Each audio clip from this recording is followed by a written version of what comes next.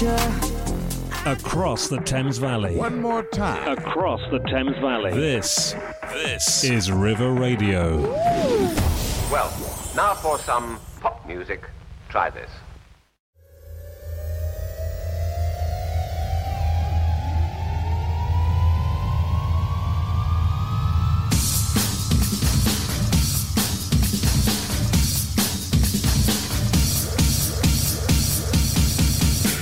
Hello and welcome to yet another episode as we get stuck into all the football from the Thames Valley and beyond. I'm Will Taylor and joining me tonight are Ben Green and Ed Tolton. So strap in for another episode of Extra Time.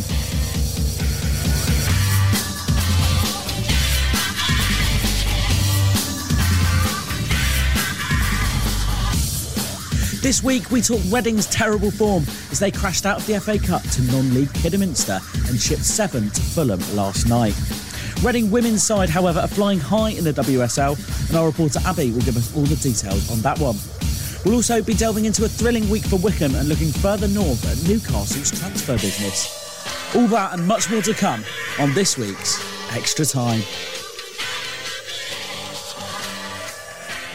That's right. Good evening. There is only one thing it could mean at 7 o'clock on a Wednesday evening. It's time for Extra Time on River Radio. The football show here, we're ready for it. We're raring to go. I'm obviously joined in the studio, as I mentioned, by Ben and Ed. Ed, I'll come to you first. First and foremost, mate, how are you doing? I'm good, thank you, pal. Good to be back in again. 2 weeks in a row. That must be a record for me recently. I must admit. Been in and out the side.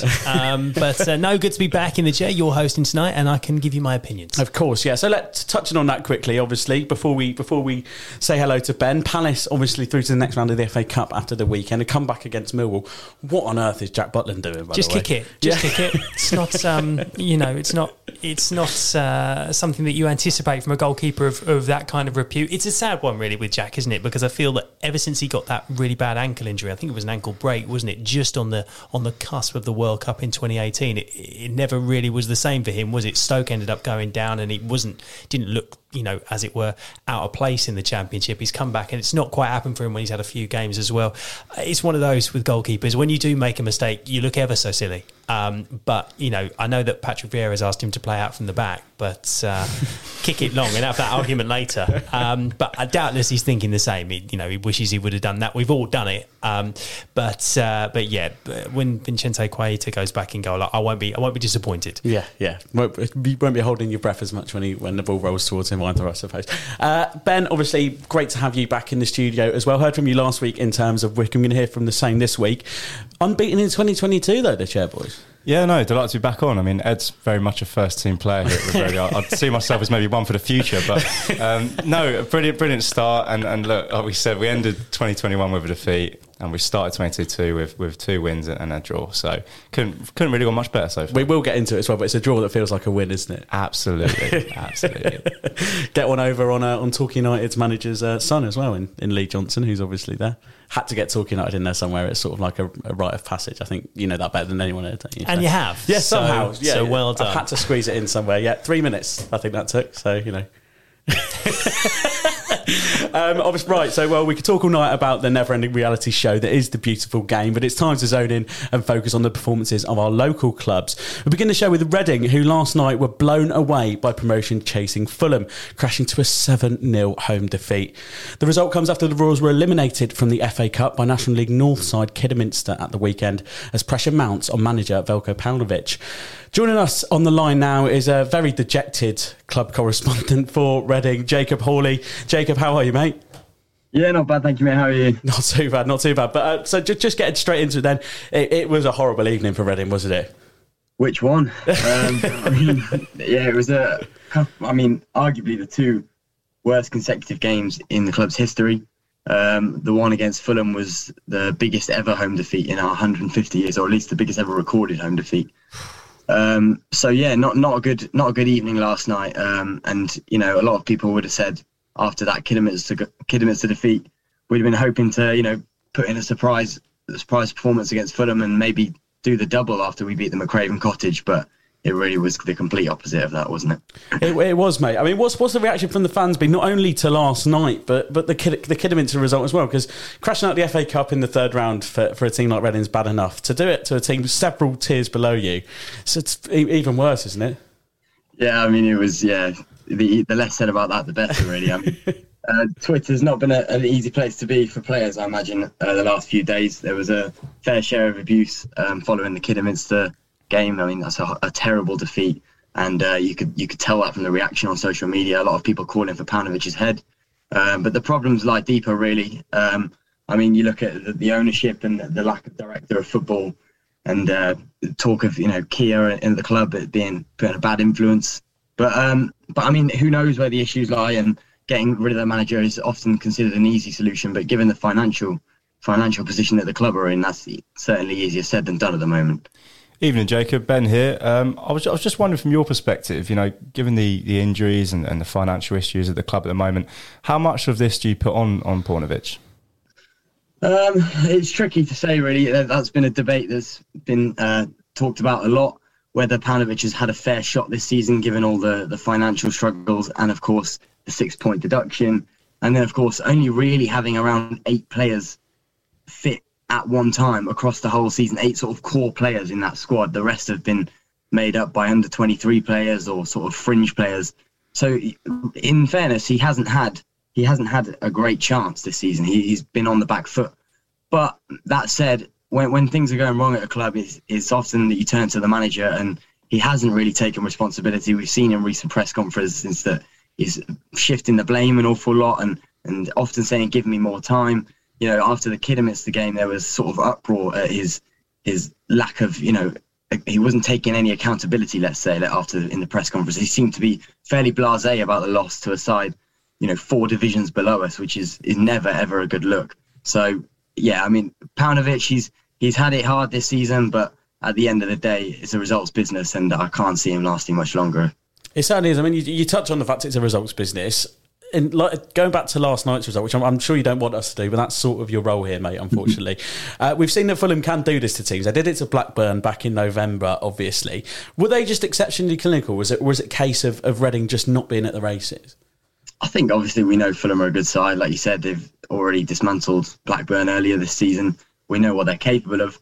But, given the Kidderminster result, we'd be looking for sort of a response. And it was anything but that. Many of the players sort of just hid.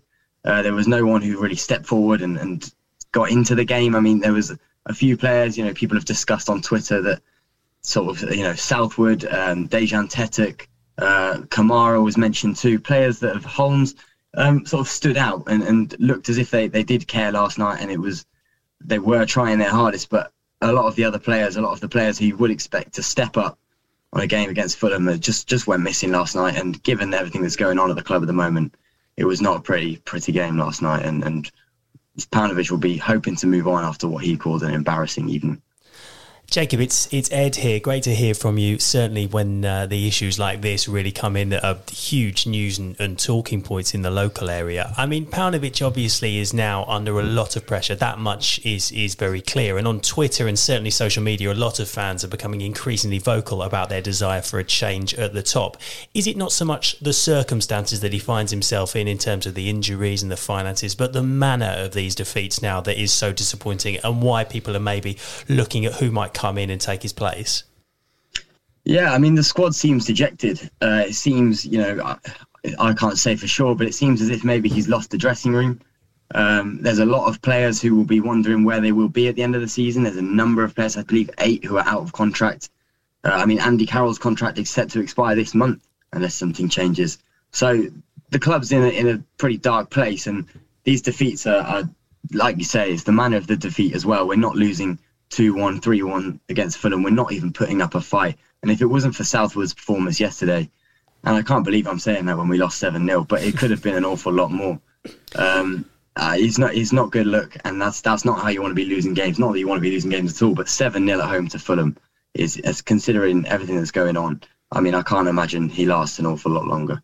It's a very difficult one, isn't it? Because the manager, as I think I said last week, is always the person that everyone ultimately could do without. It's the easiest change to make for a bit of fresh air when in fact there might well be systemic problems going on at a club. And obviously in Reading's case, that has already found root in terms of, you know, the transfer embargo and the points deductions and things like that. Are there shades here, do you think, of the Jaap Stam era, in as much as, you know, one season it's playoffs or very near to the playoffs, the next season it's battling relegation? How do you get out of that kind of cycle, as it were? It does mirror that. It mirrors that very much, in that when obviously we were coming off of a high season, finishing third in the playoffs, and then losing in the final to Huddersfield, of course, and then the following season we were, you know, fighting to stay up again. Last season wasn't quite as successful, but we had a great start and we finished 7th, one spot outside of the playoffs. And then this season, a complete capitulation, not helped, of course, by the 6-point deduction. It's hard to say where the club's going to go from here. It seems as if it's up and down as a Reading fan for the past few years. We need a bit of stability, and that doesn't come from changing managers, of course. People have all sorts of solutions. I mean, everyone loves the idea of occasionally sort of bringing in an old face and someone who knows the club. They like to say, you know, Brian McDermott has been linked with perhaps coming back for another sort of role, be that director of football or manager. But how many times can you bring Brian McDermott back? Because it didn't work last time. So Alan Bargy, Steve Coppell, there's a few names out there actually that are available, aren't there? Big Sam. It's a nice idea. The sentiment's there, but at the end of the day, we need to start moving forward, not looking backwards. And there needs to be some changes at the top, be that Dye or bringing in the director of football. Something needs to happen other than changing the manager constantly. So, I mean, if I had to put you on the spot then, in terms of if Paunovic is to go, which it seems like that's the way it's heading, certainly, just from the discussions, is there anyone you ideally think could really turn things around? Because there's a real threat of being in League One next season if things don't turn around quickly. It's a difficult question. It's not one that I've really thought about, if I have to admit. I mean, there's been talk of Gareth Ainsworth, but then why would Gareth Ainsworth want to come to Reading? I mean, that's not silly here. Come on. I can imagine Ben shaking his head right now. Yeah, just a bit. Yeah, we'll just say shaking his head. I won't mention any other signals he made. I can't see why he'd want to make that move. It's sort of, we're in a club in turmoil, really, and Wycombe are on the up. I mean, Gareth McCleary even chipped in on Twitter and said, you know, he can't see that being a good move for Gareth Ainsworth. Reading have had something like 9 managers since he joined Wycombe, or maybe even more. So why would he move to a club with that lack of stability when he's got such good things going at Wycombe? You know, there's obviously a pool of championship managers that you could pick from, ones with experience. Pull Neil Warnock out of retirement again, maybe. But don't knock it. Well, I don't know. It's getting to that point now, but yeah, we'll see. We'll see whether Paunovic is given another chance against Middlesbrough. We'll see what happens there. They've just signed a very good player in Balogun on loan from Arsenal, so hopefully he doesn't punish us too much. But yeah, I mean, certainly that's a discussion to be had if and when the club can afford to get rid of Paunovic. I mean, as you just mentioned there, the next game is against Middlesbrough. They're 7th in the league at the moment, just outside the playoffs under Chris Wilder. They're unbeaten also, I think, in their last 7 league games. Realistically, what are you looking for from the players out of this one? Because a win may or may not prove to be realistic. Yeah, I mean, a win would be lovely, but like you say, at the moment that feels very unrealistic. We're looking at a squad who, like I said, seems dejected. I can't imagine they're going to travel all the way to Middlesbrough and pick up 3 points. I'd be surprised, happily surprised if they did. But at the moment, there's no buzz around the club, and results like the 7-0 one against Fulham just numb people to these sorts of results, and you sort of start to look forward to the games less. I don't know how many people will be travelling up to Middlesbrough on the weekend, but fair play to them, whoever they are. And I really hope that Reading can come away with at least a point, if not 3, because something needs to change very, very quickly. Well, we certainly do wish them the best of luck. Jacob, thank you so much for joining us here tonight. Thank you, guys. Cheers. Well, that's Jacob Hawley there, just talking about Reading's sort of misfortunes at the minute. If Veljko Pavlovic wasn't feeling the pressure, he certainly will be now, that's for sure. It's a different story for the women's team, though, who enjoyed an upturn in league form following a difficult start to the season. Now up to 6th in the WSL, the Royals have earned wins over Brighton, Chelsea and Leicester in recent weeks. And following that 1-0 victory over Leicester, I sat down with Football in Berkshire correspondent Abby Ticehurst to discuss the team's progress and a great result on Sunday. Yeah, they played really well, actually, and I think it looked as though everybody knew their job, I think is probably the kind of easiest way to say it. Like, people were in their positions well, and just, it was a real sort of cohesive performance. There definitely could have been more than one.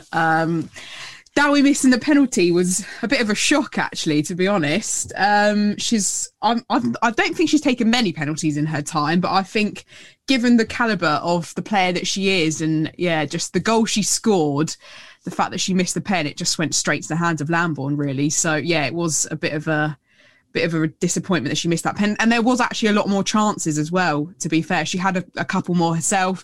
Emma Harries has really come into her own as well this season. She took a little bit of time to warm up at the beginning, but she's really found her feet now, and she's been tricky to deal with. I think I really like her as a player. She likes to muscle in a little bit, and I really like that about her. I admire that about her. So she had a really nice kind of strike. She went for a little run down the right hand side, and it was an awkward angle. I'm impressed that she went for the shot, to be honest, but it hit the crossbar annoyingly. So, and Eichland tried to catch it on the rebound, and I think she was just off balance, so she missed it. But we had plenty of chances. The fact that it was 1-0 was, it's the 3 points, that's what you want, isn't it? But there definitely could have been more.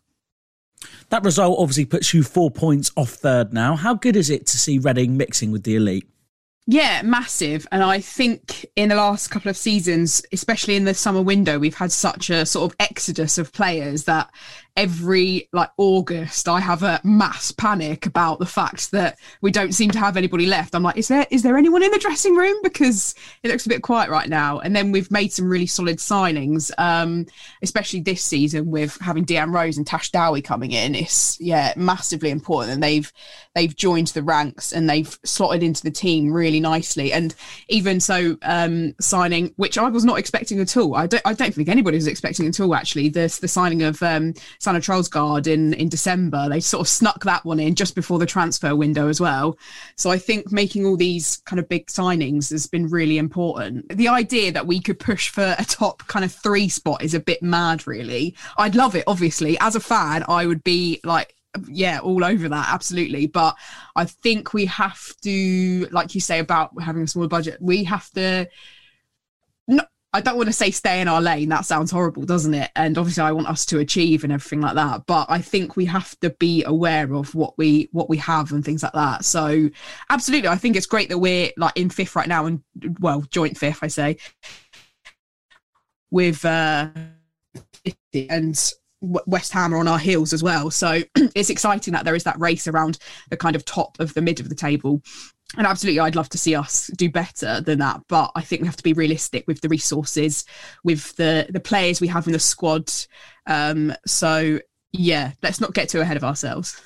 Arsenal away up next then. How do you see that one playing out?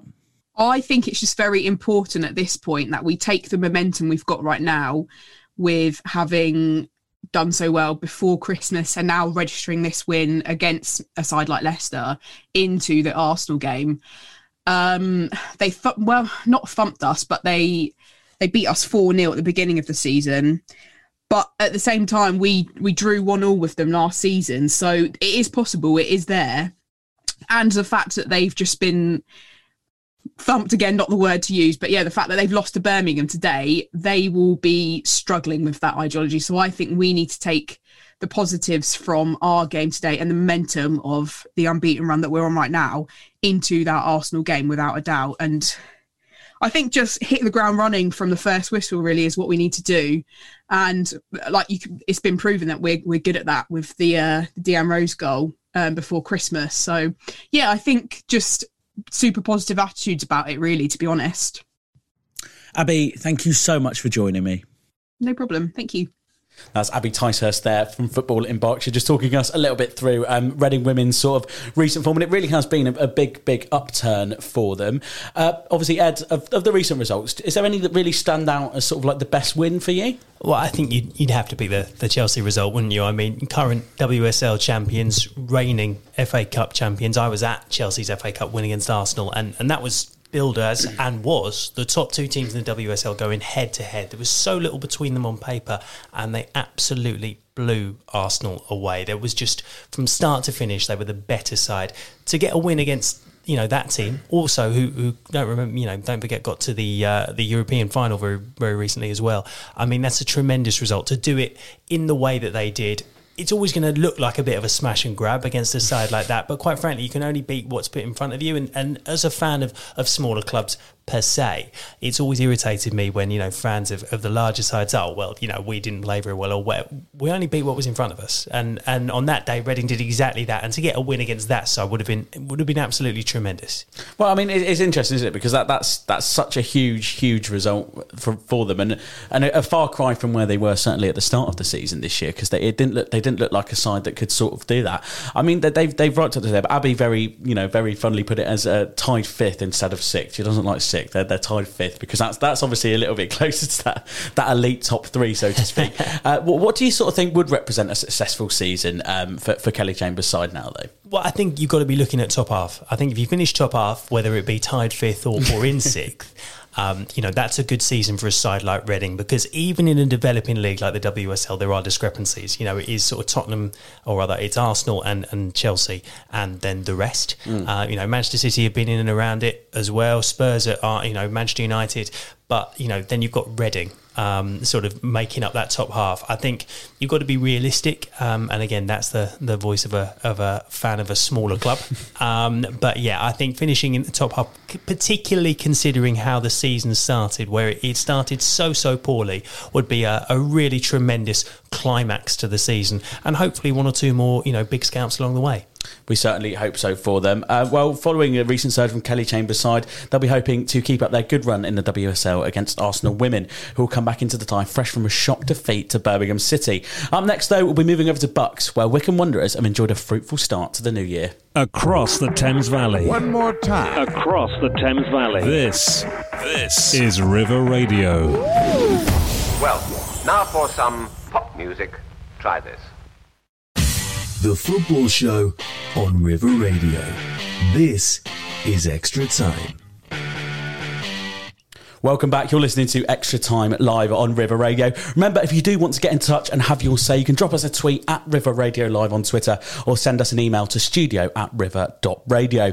But now we're talking Wycombe Wanderers, who picked up another 3 points against Bolton last night, courtesy of goals from Brandon Hanlon and Jack Grimmer. The Chairboys have enjoyed a good start to 2022, picking up 7 points from a possible 9 in their bid for an immediate return to the Championship. Ben, obviously, you're our go-to guy on this. You have to be. Bolton aren't obviously what they once were naturally, but nevertheless, how good a win is that?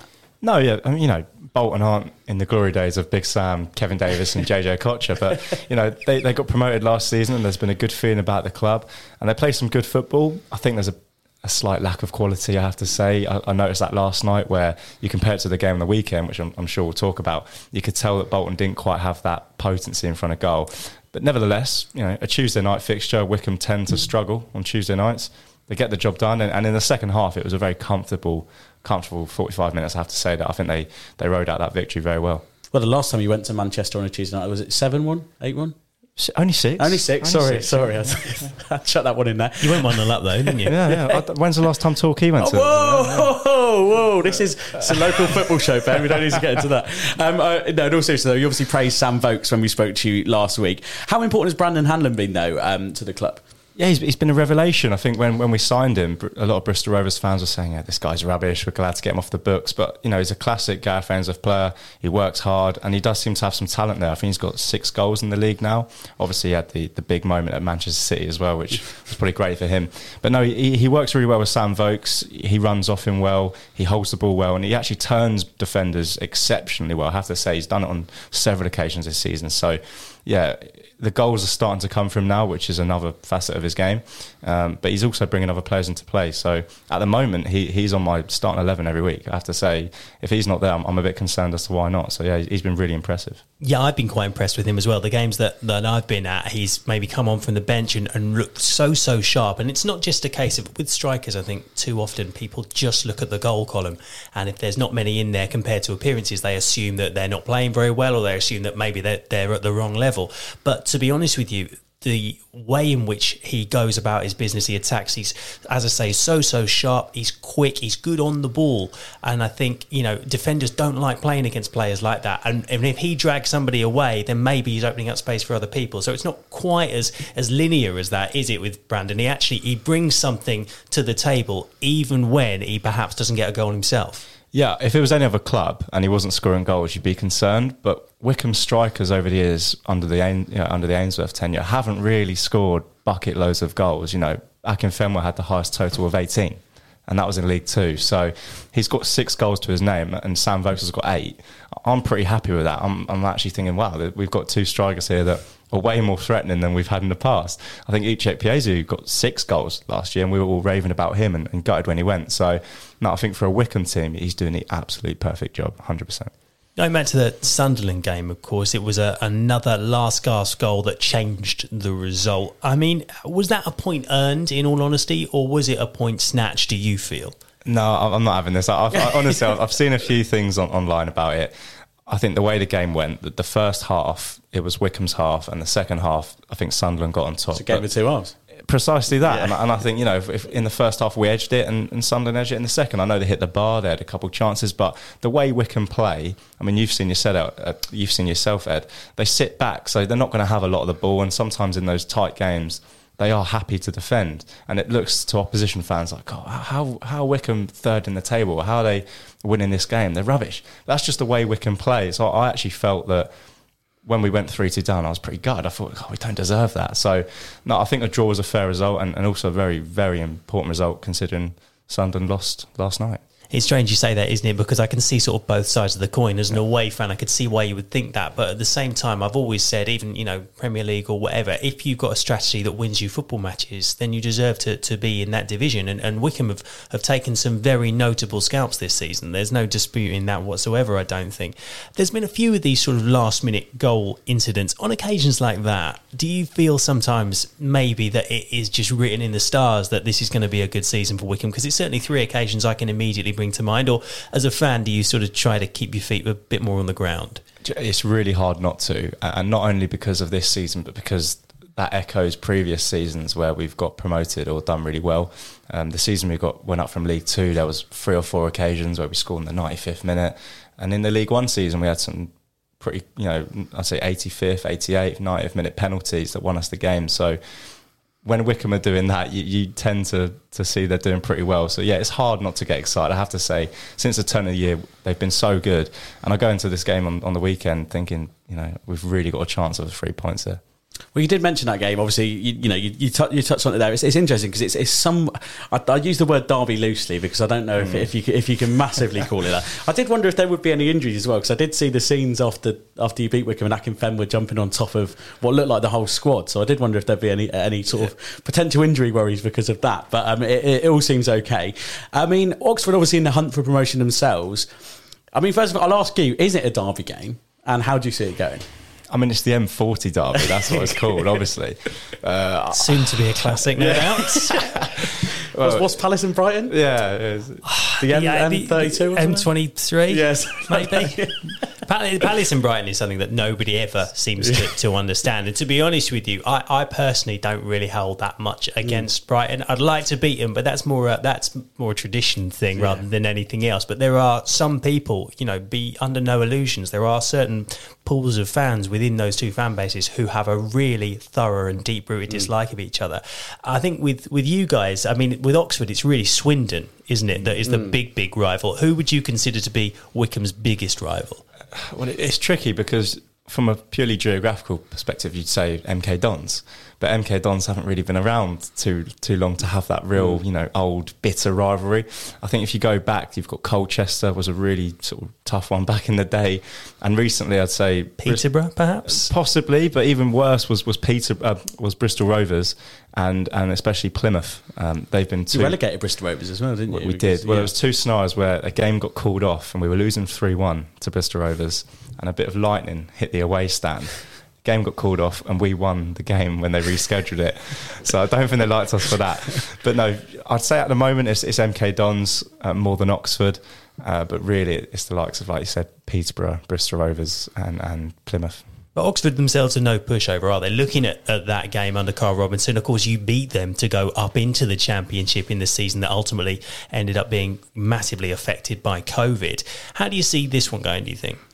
Yeah, I mean, like you said, beating them in the playoff final is such a Wycombe performance. I laugh about it now when I think about it. But no, Oxford are still a very good team. I'm not sure they're quite as good as they were 2 years ago. I think Carl Robinson's a very good manager, but to me, they don't look as threatening. I saw in the home, the reverse fixture, we had the better chances, as a team going away to Oxford. So if you'd asked me that question in December, I'd have been slightly more concerned. But given the run Wycombe have been on, given the fact they got a point against Sunderland, I really think that could be a turning point for their season. I think Wycombe will get the job done this weekend. It's going to be another big crowd at Adams Park, and if it's anything like last Saturday, we're in for a treat, 100%. I certainly hope so for your sake. Well, a good couple of results for the Chairboys then, and a promotion battle against Oxford beckons for them next week. We certainly wish Gareth Ainsworth's side the very best in that one. Up next, though, we're taking a long trip up north and talking about the Premier League's new Money Boys. The Football Show on River Radio. This is Extra Time. Well, Eddie Howe has endured a tricky start to life in Newcastle, picking up just one win in 9 games so far. But with the January transfer window upon us, Howe will be looking to hopefully that he can bring in some fresh faces. Kieran Trippier was the first player to sign for the Toon in their new era, completing a £12 million move from Atletico Madrid. I caught up with Sam Mulliner from Newcastle Fan TV earlier today and started out by asking him a little bit about the contrast of positivity on and off the pitch. There has been, but the positivity around the club and the atmosphere has just been phenomenal. It's like the good old days again. Just that first game back against Spurs under the new regime, that will stay with me forever. I've never heard anything like it before. And the atmosphere around the stadium 2-3 hours before kickoff was absolutely incredible. I mean, look, as a fan base, we were absolutely buzzing that the stadium was getting cleaned, that the tacky signs around the stadium have come down. I mean, this is before all the noise from outside starting that we want Mbappe and this, that and the other, which is nonsense.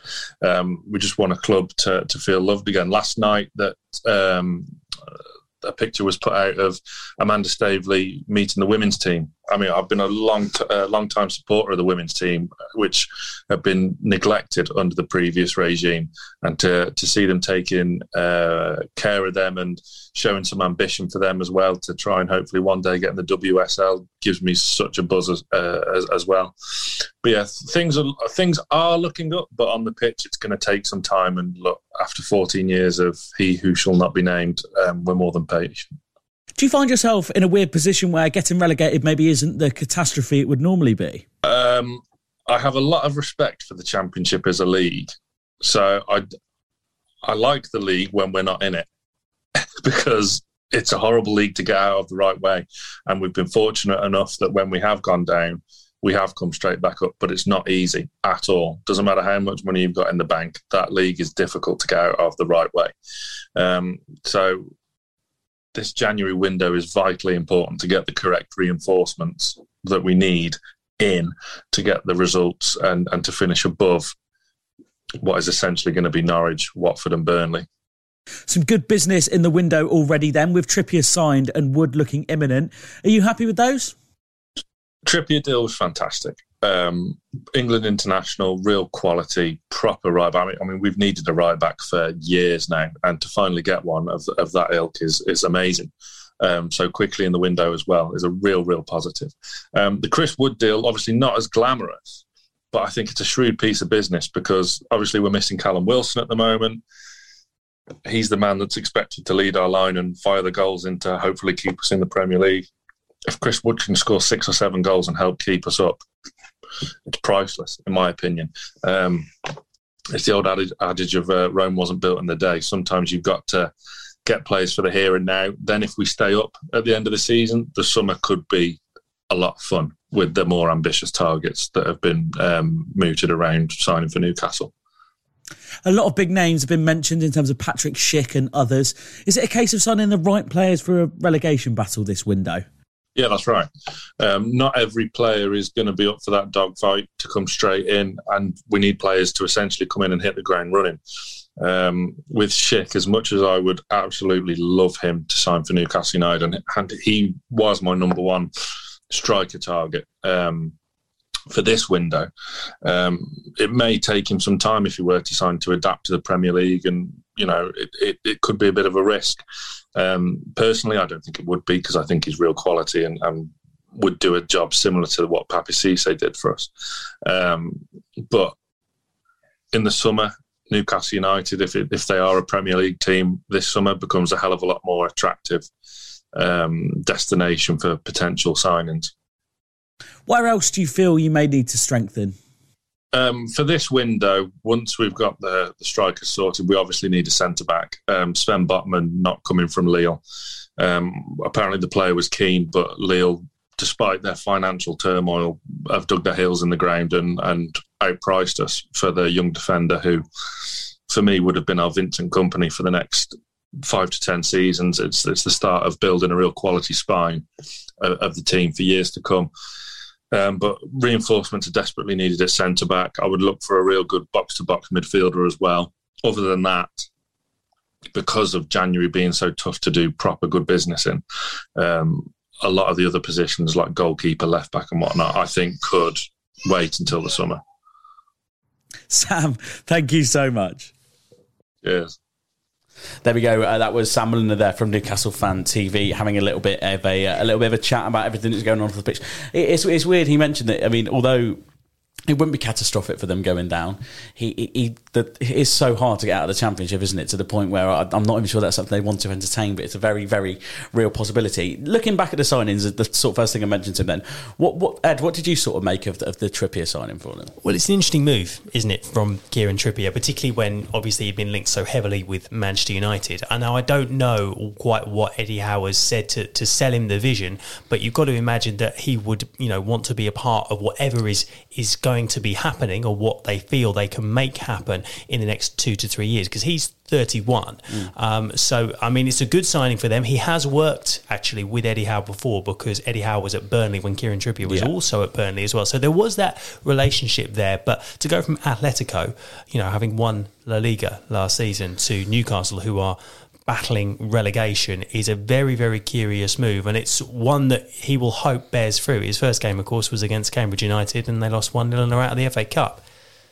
Yeah, of course. I mean, it's an interesting one. I mean, for you, Trippier, sort of, it's pretty much as good as it gets signing-wise, isn't it? Yeah, I don't think they're going to be attracting many current Champions League players. I think there's quite a nice paycheck coming with that move for Kieran Trippier, which I think maybe has played a part, because if you look at other big players in Europe, they're not going to go to Newcastle, and this is the problem they're going to have, is they do have a lot of money, but players of a certain calibre are going to look at them and think, hold on, they could be playing in the Championship next season, not the Champions League.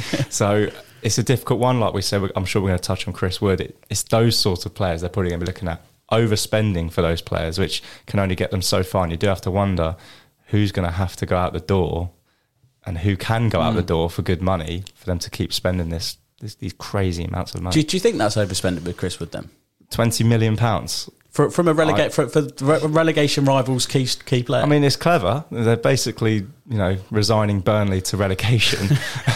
Here, come down with us. But no, it's I'm just Chris Wood. He's not necessarily been in the greatest form, and when Callum Wilson comes back in, if he's fit, is Chris Wood going to be starting every week? But do you not think it's like a focal point of a team that they didn't necessarily have? Like possibly. Wilson isn't that big man to hit up front, and you've got a player like, and I know football isn't as basic as this, but just humour me for a second. You've got a player like Trippier who whips balls in the box like there's no tomorrow, and then a big man who Chris Wood, who is notorious for heading balls in the back of the net. I guess the problem you've got that is Newcastle's team doesn't really play long ball, and if you look at their squad, and also Eddie Howe, remember what he played at Bournemouth. This guy is not necessarily a relegation genius in terms of how he plays football. So I think the jury's out on that signing for me. I think £20 million is quite a lot of money, but look, if he scores 5 goals and they're all important goals, that's worth every penny to them, isn't it? And what do you reckon? Well, like you, again, I mean, I think it comes under that heading of curious signing and jury is out. The 2 players that it looks like, and let's be clear, Chris Wood is undergoing a medical, so he's not actually moved yet, but both of them are over 30. First and foremost. I mean, you mentioned it there, this concept of Trippier whips balls in and can Chris Wood get on the end of them? As I recall, that was pretty much the strategy that I recall Kenny Dalglish trying to employ at Liverpool when he signed Stuart Downing, Charlie Adam and Andy Carroll, and it didn't really work. Now, don't get me wrong, clearly at a club like Liverpool, first and foremost, whether or not supporters are going to tolerate and enjoy watching that kind of football relative to what they've seen in the past is a different question. When you're down at the bottom of the league, that sort of style has actually kept Burnley in the league for as long as they've been there, and now their focal point of attacks has been taken away from them. And incidentally, it's my understanding that is not because Chris Wood is necessarily worth £20 million, but because he had a release clause in his contract. So as soon as that was activated by Newcastle, he could go. It's an interesting one, again, whether or not that's really going to work out. And it's hard to see exactly what the transfer strategy is. Where Newcastle are right now, you can have all the money in the world, but are players actually going to want to come and play for you? And if they do, are they going to be the right kind of players? We've certainly seen clubs before go up and spend an awful lot of money or bring in an awful lot of players who haven't actually gelled. I remember Fulham doing that under Jokanovic, and that unravelled and they were relegated in the season. QPR, of course, as well. Going and signing players like Chris Stamber, these sort of established Premier League players who were held in high regard for performances previously, came in on big money and didn't really do the job. So, I mean, we wait and see exactly how this is going to unfold, but it'll make for interesting viewing whatever happens. My sort of thought is it's actually interesting you mentioned QPR, because my big thought was I remember they signed Loic Remy, and it was like this massive, how have they signed a player like that? And he didn't really do that much because he clearly wasn't that interested in a relegation fight, whereas for me, that's Chris Wood's bread and butter. Is what he's done for the last 6 seasons. So I don't think it'll be an awful signing. In terms of the squad that is there already, then, not the players that are undergoing at medical, do you think there are any players there, Ed, that in that Newcastle side who can play a role in the club's future, or do you think it's a clear out? No, they'll have to. They'll have to play a role in the club's future because, as I say, until they can put together a coherent team, there will be some players who ultimately have to step up to the breach. I think players like Jamal Lascelles, perhaps not the best centre-back in the world, but certainly, a leader. Alan Saint-Maximin, if they can hold on to him, he'll be very important. Joe Linton, bizarrely enough, for all the memes and all the criticism and all the jokes, now that Eddie Howe's playing him, where incidentally he did play for Hoffenheim as a centre midfielder, I always assumed he was a striker because that is where he played for Newcastle. But I understand, in fact, that is not the case. He's looking, exceptional now, so he could play a big part. A player like John Joe Shelvey, again, isn't necessarily the most skillful or technically gifted, but with the right kind of players around him, could go on to actually prove quite a valuable asset. But the point is that you can't get from A to B when Newcastle's B is looking, up the table, top half European qualification, by simply ripping out everyone you've got and starting again. Football doesn't work like that. So some of those players will have to step up to the plate. You only have to look at PSG as well, don't you? In the sense they've got pretty much everyone's dream team, and it's not gone almost as well as you'd have expected. I mean, they certainly didn't. I mean, I think Man City won that group actually in the Champions League in the end. Anyway, I mean, what about you, Ben? In terms of sort of like long-term vision, I mean, you can't see too many being there in 10 years' time, obviously, but like I mentioned, they've got to be there now, haven't they? Yeah, well, I think the problem, like Ed's made good points, but the problem is all those players he said, arguably they'll need to sell, so they can balance those books out. You look at Saint-Maximin, Callum Wilson, John Joe Shelvey, maybe Lascelles, Dubravka is a very good goalkeeper. At some point, one or two of those are going to have to go, and the problem with their squad is it's so threadbare of talent. This is going to be a very long process. It's not going to be 3 or 4 years and they're challenging. I really don't believe that. I think it's going to take a serious amount of time. You're going to need 2 or 3 versions of this team before you really see the end product. And that's going to take like you said, Saint-Maximin, Callum Wilson, maybe Chris Wood. Maybe Chris Wood becomes this 20-goal season striker. But no, there's so much work to do on that squad. Absolutely. The interesting thing, actually, as you say that, Ben, and you're quite right, some of those players, if they get relegated, some of those players will get stripped out. If they can find a way to survive, and I'm under no illusion that that's exactly what this transfer window is all about. Can we bring in the quality that simply sees us? And now, personally, and it's only my opinion, this is now, can we finish above Watford? That's what this is, looking at those bottom 4 teams. Can we get the players in to see us finish above Watford? Because Watford under Claudio Ranieri have won 2 games rather emphatically, away at Everton 5-2 and at home to Manchester United 4-1. They've lost every other game. If you can just crowbar yourselves above that team and finish 17th and keep hold of those players and keep the nucleus of that squad, you can maybe look at it in the summer.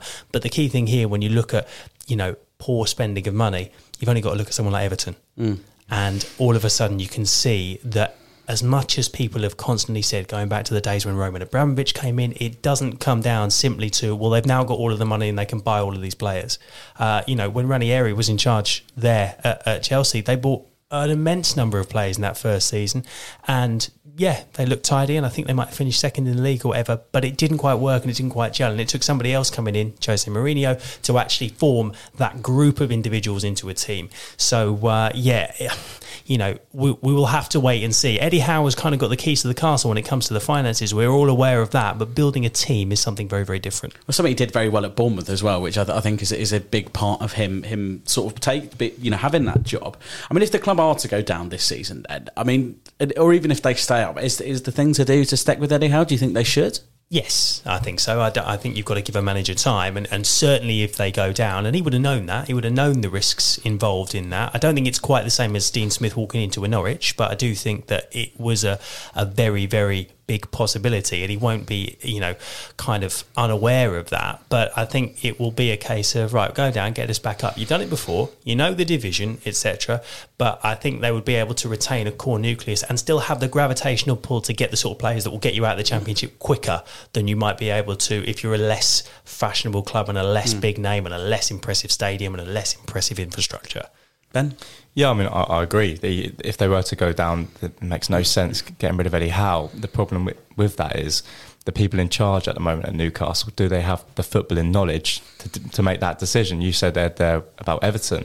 That just comes from the fact that the people they've got there obviously do not know what they need to know about recruitment and the football business. So if Newcastle do go down, 100% Eddie Howe shouldn't be walking out the door. But I could easily see them making that decision if they do.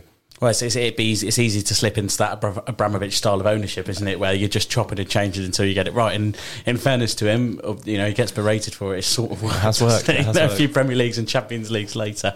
I mean, it certainly will be interesting to see how Newcastle get on. Kieran Trippier, though, as we mentioned earlier, isn't the only player returning to the Premier League this month. Aston Villa confirmed the shock signing of Barcelona's Philippe Coutinho on a loan to buy deal. Brazilian will play under former teammate Steven Gerrard, who he once picked in an all-time five-a-side team. I mean, it's a really interesting one, isn't it? Because since I think Coutinho had that brief spell at Bayern Munich where he absolutely tore up trees, and that's the only time since he's left Liverpool where he's looked even a shadow of the player that he was. How do you envisage it going, Ben?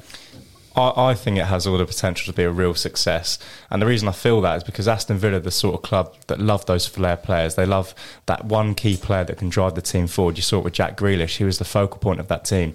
And if you're Philippe Coutinho and you hear 40,000 Villa fans every week screaming your name, I think that's going to drive him forward. He's going to love that. Almost how Jesse Lingard became the cult hero at West Ham last season. I genuinely believe that he can become that. And obviously with a former teammate of his, who I'm sure played a big part in him joining Villa, Steven Gerrard in charge of him, I think it's got every chance of being a real success. It also backs up my unpopular opinion last week. That's all I will say, because Dean Smith would not have made that signing. That's all I'm going to say on that one anyway. We don't want to get back into that again.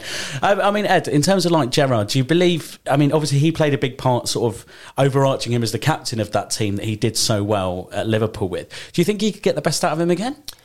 I don't know how much it'll be on Steven Gerrard to get the best out of Philippe Coutinho, in as much as it'll be on Philippe Coutinho to get the best out of Philippe Coutinho. He's not a young boy anymore. He's a senior player, and he will have something to prove, because I think he will realise that obviously going to Barcelona in this dream move, as it was, £142 million, I think the fee was, to bring him over there in the first place to win the Champions League. Well, he never did that with Barcelona, and Liverpool probably, when he did it, the club he left. Obviously, he went to Bayern Munich, who then opted to not sign him, and he kind of wasted some of the best years of his career, you might argue, relative to where we thought he could be. I think he'll have something big to prove, and I think that Steven Gerrard will effectively be canny in his man management and offer him a platform to go and prove those doubters wrong. And I think, like Ben, it has the potential to be a tremendous signing for Aston Villa. It's inadvertently one of the best pieces of business I've ever seen, in fairness, getting rid of Jack Grealish for 100 million. And I know you weren't to know that you'd signed Coutinho down the line for what looks to be a very cheap fee. But regardless, I mean, I'll come to you first with this one, Ben. This just the last question I wanted to ask you both on it. What does it mean? Obviously, there was a lot made of Emi Buendia signing. A player I really rate, Emi Buendia. I think he's absolutely excellent. And it's not worked out massively for him so far, but he's one of those sort of game-changing players that they can change a game in the right circumstances. What does it mean for Buendia and a young lad like Jacob Ramsey, say, that this signing, is it going to knock them off their perch?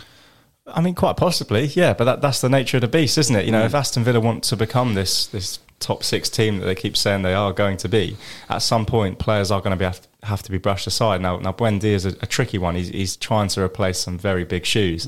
I've seen him live maybe 2 or 3 times this season. He just looks like he's slightly lacking confidence. You can see there's a really talented player there. I think Gerrard's slightly starting to get better out of him. I think Dean Smith was really struggling. Jacob Ramsey's been somewhat of a revelation for Villa this year, and I think those two, if I was them, I wouldn't be looking at Philippe Coutinho coming in and thinking that's the end of the road for me. I'd be thinking, right, it's arguably one of the best players in my position coming in. What can I learn off him? That's what I'd be looking at as. To be fair, I think I'd have to agree. I mean, the thing about Jacob Ramsey is he has been, and become and crowbarred his way into starting line of contention, but he is still very young. If I were Steven Gerrard, I'd be looking at it and wondering whether or not there is, a similar style of strategy to use with Jacob Ramsey as Manchester City repeatedly did with Phil Foden. And they were told they were wrong for a lot of the time. And keeping him in and around the training ground or whatever, he'll have plenty of time, Jacob Ramsey. His time will come. Whereas Buendia, I mean, I think the thing with Buendia is that he had an almost telepathic relationship with Timu Pukki at Norwich. That was obviously, kind of negated when he made the move, and he was playing as part of and I said this last week, a front three who didn't know each other very well. I think he's best playing off the right. He's been playing in central attacking midfield. I don't really know why that is, but I think he will probably move to the right and make way for Philippe Coutinho through the middle. And I think it might well be a move that actually gets the best out of him, but also he's not the focal point anymore because people aren't looking at him quite as much to replace Jack Grealish, which, let's face it, was always in a Villa shirt going to be an insurmountable task. Well, hopefully Philippe Coutinho can certainly kick on. Look, there's been a lot of agreeable opinions throughout our Hot Topic section. Let me tell you, that's all about to change. Next up, it's Hot Topic. Across the Thames Valley. One more time. Across the Thames Valley. This is River Radio. Well, now for some pop music. Try this. The Football Show on River Radio. This is Extra Time. That's right, I'm just so excited for Unpopular Opinion, I've mistakenly called it Hot Topic at the end of that segment there. That's how excited I am for this. As I mentioned, welcome back to the second instalment of What is the Unpopular Opinion here on Extra Time. In case you missed last week's debut, this is where we debate an opinion that may seem at first glance to be a little bit ridiculous, but at least one panellist will attempt to argue that it does in fact stack up. It's not me this week, you'll be glad to know, after what I saw 3 or 4 head shakes across the studio last week. Ben, it falls on you this week. Hit me with it, mate. What have you got? Well, my unpopular opinion is that Arsene Wenger done a better job at Arsenal than Pep Guardiola has at Manchester City.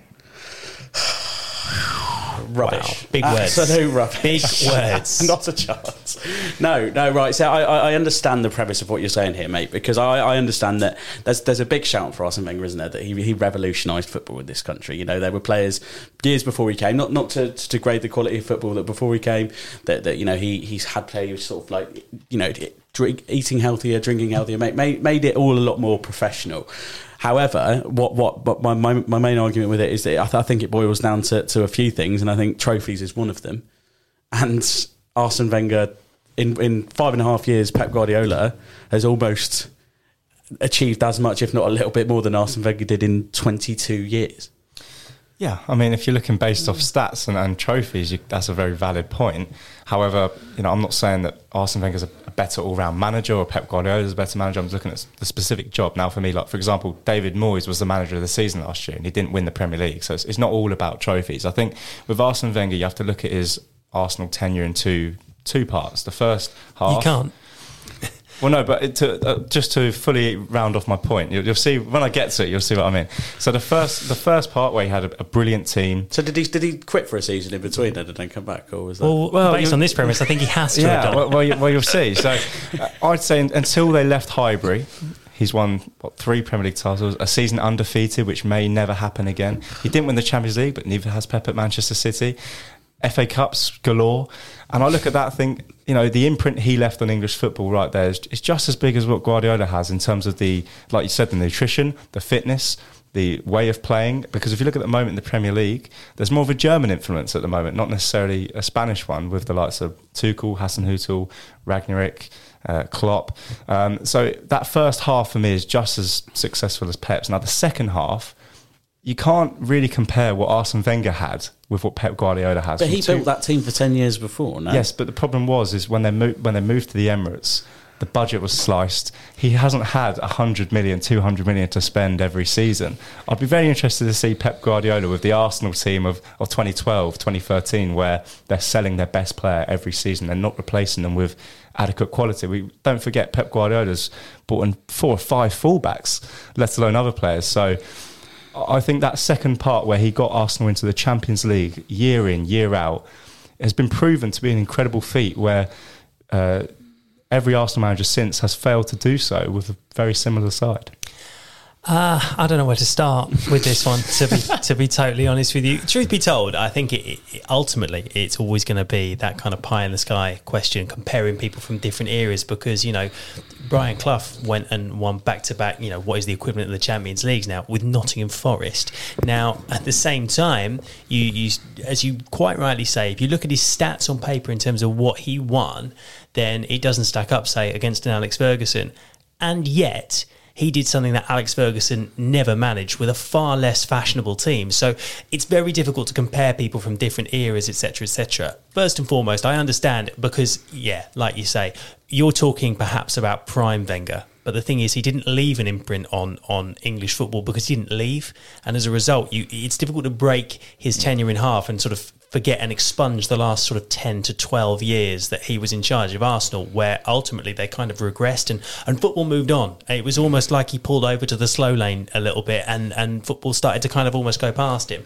But I think there are some very credible points to your argument, in as much as I know for a fact that the nutrition, the dietary stuff they were doing, even pre-season, what they were doing, because they never used to get the balls out at Arsenal for the first couple of weeks of pre-season, never got them out, and then all of a sudden it was that we're playing football straight from the get-go. Normally it would be 2 weeks of hard, solid running under George Graham, and Lee Dixon went to Arsene Wenger and said, look, I'm a bit concerned. We're not doing the running, we're not doing the hard yards. And Arsene went, honestly, don't worry, you'll be flying. And that's exactly what happened. And they were all so surprised. And Manchester United players at England camps were saying, well, what is it they're doing? Are they eating something differently? What are they doing? What is it that they've changed? But Arsene Wenger's tenure ultimately kind of petered out. They're two almost incomparable things, but I think ultimately, you put it to us there, what would Pep Guardiola have got out of the Arsenal team of, say, 2011 and 12 and 13? I still think more than Arsene Wenger.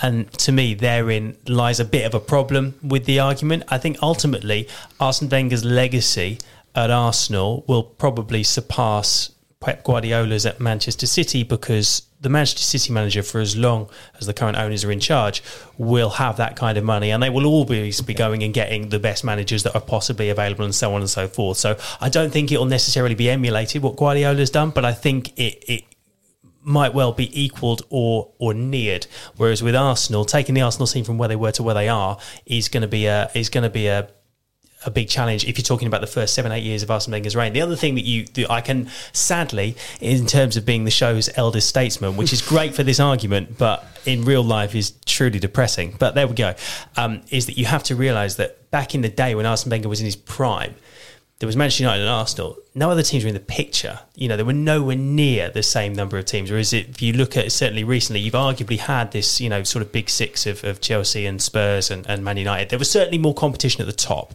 So I think in that regard, they're maybe not as comparable. That would be my argument against you for now. I mean, even then, Ed, I think there's something in the thing that you said about the nutrition and the diet and the way players run. I think there's an argument to say that's the way football was going anyway, just in virtue of the fact that all the money that was being... It was only 1990... Was it 96, I think he joined? That's right. So it's only 4 years after Sky had taken over, and the money was always going that way. The viewership and everything was... The quality had to go up for the money that Sky were putting into it, and by virtue of the money that they were putting into it, better players would come...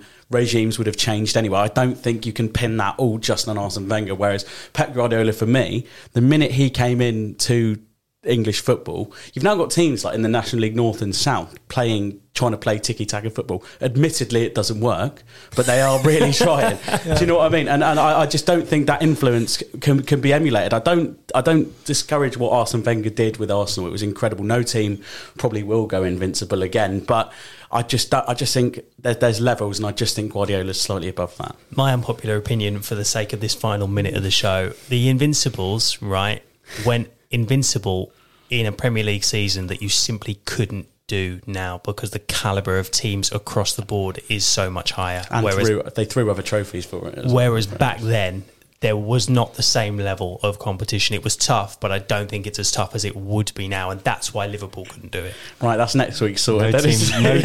No team done it before, and no team has done it since. So we'll end on that.